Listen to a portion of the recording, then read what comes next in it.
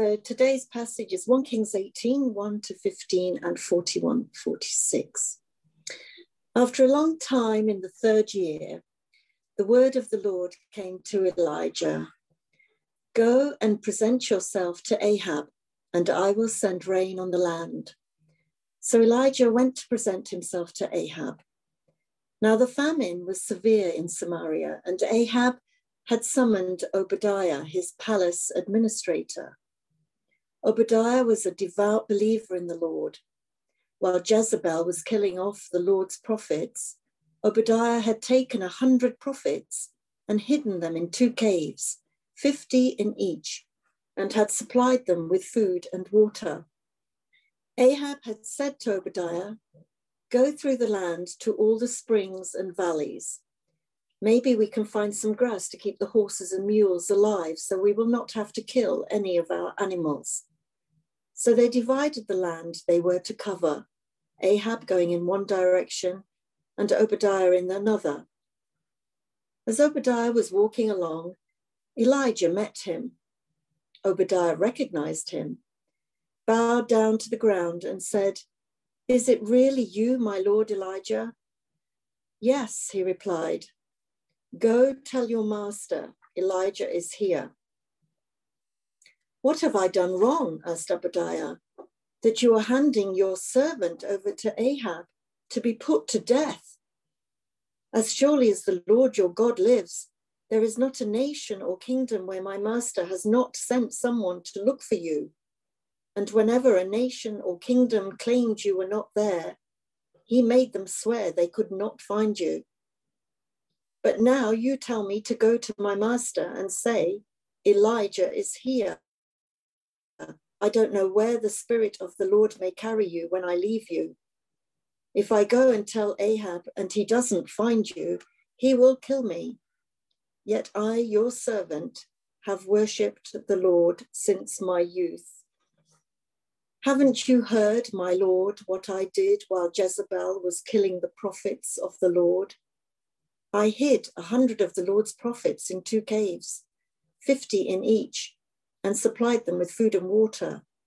And now you tell me to go to my master and say, Elijah is here. He will kill me. Elijah said, as the Lord Almighty lives, whom I serve, I will surely present myself to Ahab today. And Elijah said to Ahab, go, eat and drink, for there is the sound of a heavy rain. So Ahab went off to eat and drink. But Elijah climbed to the top of Carmel, bent down to the ground, and put his face between his knees. Go and look toward the sea, he told his servant. And he went up and looked. There is nothing there, he said. 7 times Elijah said, go back. The 7th time, the servant reported, a cloud as small as a man's hand is rising from the sea. So Elijah said, go and tell Ahab, hitch up your chariot and go down before the rain stops you. Meanwhile, the sky grew black with clouds. The wind rose, a heavy rainstorm came on, and Ahab rode off to Jezreel. The power of the Lord came on Elijah, and tucking his cloak into his belt, he ran ahead of Ahab all the way to Jezreel. Thanks, Anita, for reading that. If you've got a Bible to hand, do take it up to keep our eyes in 1 Kings 18. Otherwise, a couple of times I'll just put up a slide where there's verses to hone in on. It's great to be with you again for this 3rd week, looking at these episodes in Elijah's life. But let's ask for God's help as we turn to his word. Let me pray. Heavenly Father, Lord of the word, would you open your word to our hearts this lunchtime and open our hearts to your word. We ask for this by your Spirit's work in us, and in Jesus' name, amen. So just a reminder of where we are with these events that we're looking at. It's the 860s BC, And Ahab is the king of this little nation, Israel, which is the kingdom that was meant to be God's people have split, they've divided, and we're looking at the northern kingdom where Ahab is king. And what a king he was. He was rejecting and leading the people in rejecting worship of the God of the Bible. So God's whole purposes for those people chosen by him, that through them living God's way, the world would see who God is and be drawn to know him.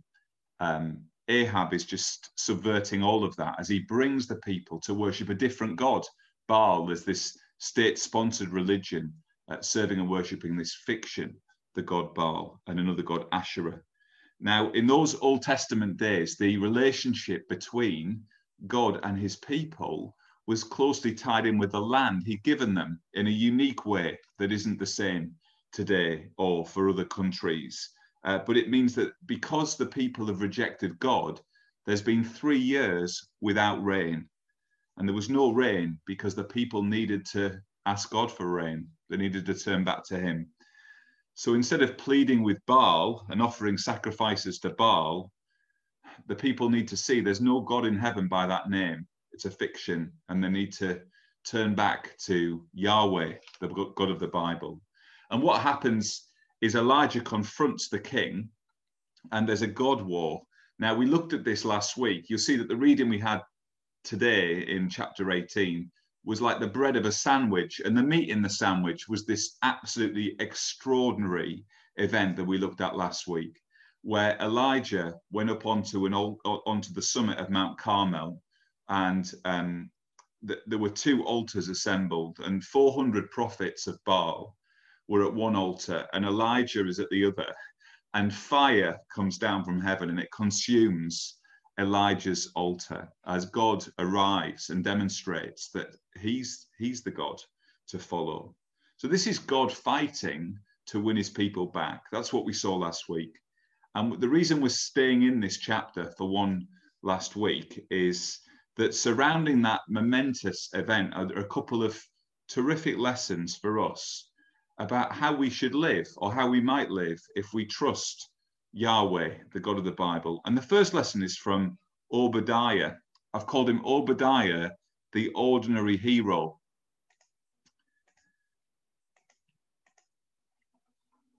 Obadiah, the ordinary hero. And he inspires us to be one as well. I'm really thrilled to be speaking about Obadiah in this kind of forum, a workplace forum where you guys are Christians in a workplace, or you're looking into what it would mean to be a Christian in your workplace. As maybe especially thinking about Parliament, because just look at his job. Verse 3, there's famine. The famine was severe in Samaria, and Ahab had summoned Obadiah, his palace administrator. This guy is a very senior civil servant. He's got access to the king himself, so that because Elijah wants to see the king, he goes to see Obadiah. And then in verse 5, we learn that, I haven't got it there, but in verse 5, we learn that it's Obadiah who's been sent by King Ahab to go through the land to try and find somewhere that there might be pasture that they can use to keep that there might be grass to keep the horses and mules alive. So his role goes well beyond the palace. He's like the cabinet secretary, the chancellor, and the minister for agriculture all rolled into one. Does he in some sense embody for us the person who's working in Parliament today, in whatever way that you operate, thinking about somebody in that kind of role? And then we hear that a moment came in Obadiah's life when his faith called him to think, well, maybe God has put me here for such a time as this. And we hear about it in verse 3. Let me read it again. Obadiah was a devout believer in the Lord, while Jezebel, that's Ahab's wife, the queen, while Jezebel was killing off the Lord's prophets, Obadiah had taken 100 prophets and hidden them in 2 caves, 50 in each, and had supplied them with food and water. His position puts him right in the firing line of a regime that is hell-bent against the Bible. He meets Elijah while he's out under Ahab's instructions trying to find this pasture. And you see the danger he's in, because in verse 12, he's so afraid that Elijah might disappear off somewhere, and that going to see Ahab and saying, I found Elijah, and then not being able to find him would mean he'd be put to death. But he says at the end of verse 12, I, your servant, have worshipped the Lord since my youth. Haven't you heard what I did while Jezebel was killing the prophets of the Lord? I hid 100 of the Lord's prophets in 2 caves, 50 in each, and supplied them with food and water. So while Ahab, the king, is only bothered about the economy, trying to find somewhere to save the horses and mules, he's killing off the prophets of God. And Obadiah had this moment, this opportunity to protect people, but he also had to have great courage to take an enormous personal risk. And as Obadiah hid those prophets, we see a man quietly lining up his life behind the word of the Lord. A man who knows without the prophets in the land, the word of God is taken away from the land, and the people will perish. They'll never flourish. He knows what the land needs more than anything is for the word of God to be proclaimed, so that people can put their trust in the God of the word and can follow him and flourish. So the nation needs to turn back to God and trust his promises. And Obadiah does what he can in the position God's put him in to help the word flourish in the land.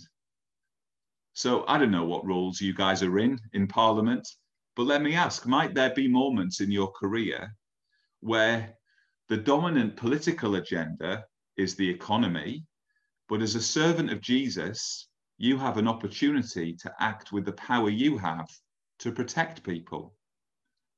Or perhaps even closer to what Obadiah was called to do, might there be a time when, at considerable risk to yourself, the Lord might give you an opportunity to demonstrate that you line up your life behind his word, and you know that it's by enabling his word to go out and flourish that the people will not perish but have eternal life. And let's also be encouraged by the contrast between Elijah and Obadiah, because we see there the diversity of what faithfulness to the Lord might look like. You might think you're just like Elijah. Lots of us are not. Elijah's service of God is public and confrontational. Obadiah's is quietly behind the scenes, but he was faithful in the sphere where God had placed him to be. And we can't all be Elijah clones, and it would probably be very bad if we were, if every Christian was like Elijah. I remember a friend speaking about a minister who God has greatly used, and through whom lots of churches have been planted. But my friend said about him, we can't all be like that. We can't all spend our entire life shoulder charging the world. And it's a great description, you know, praise God that this guy shoulder charges the world every day. Some of us are not like that. Who has God made me, and what is he calling me to do? Faithfulness comes in different flavors, and let's not resent that. Let's be encouraged by it and content to seek to be faithful where we are. That's our first character to look at this lunchtime. The second one is Elijah himself. At the end of the chapter, after the great events of Mount Carmel, we see Elijah and the praying life. Elijah and the praying life.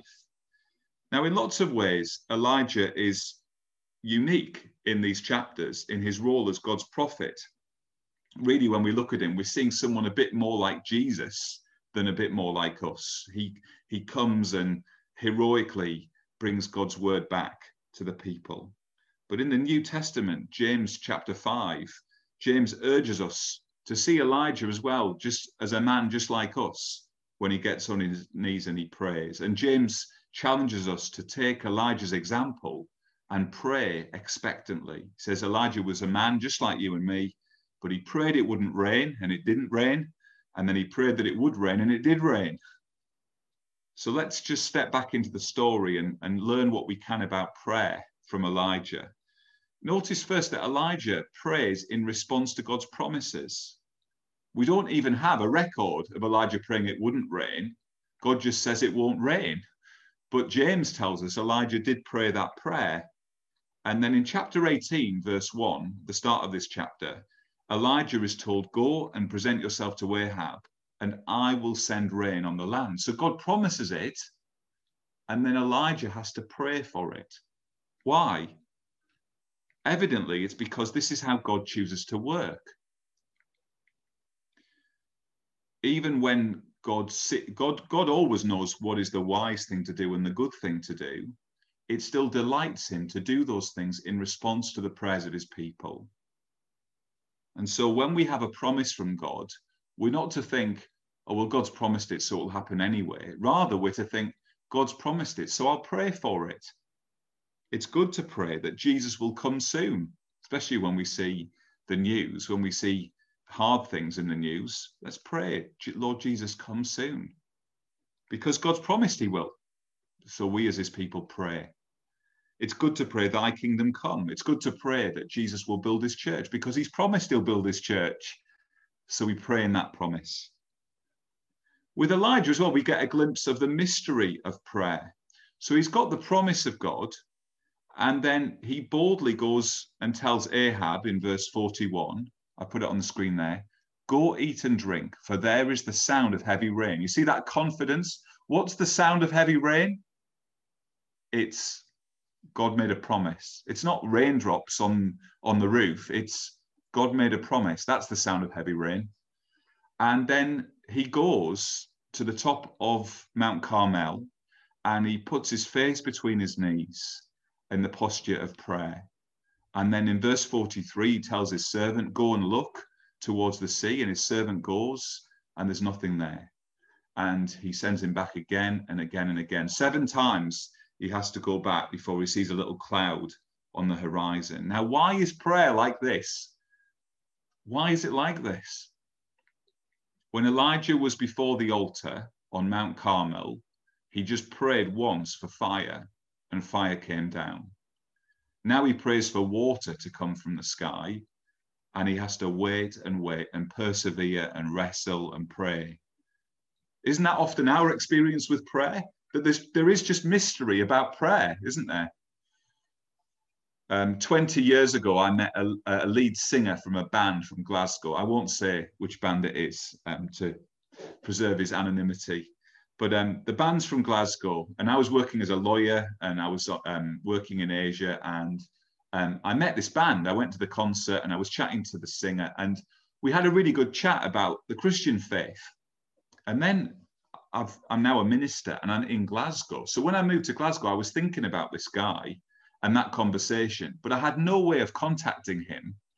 But I decided that I'd pray that I would bump into him so that I could say to him, you might not remember this, but we met in Japan and I was a lawyer and we had a good chat. And now I'm a minister in Glasgow.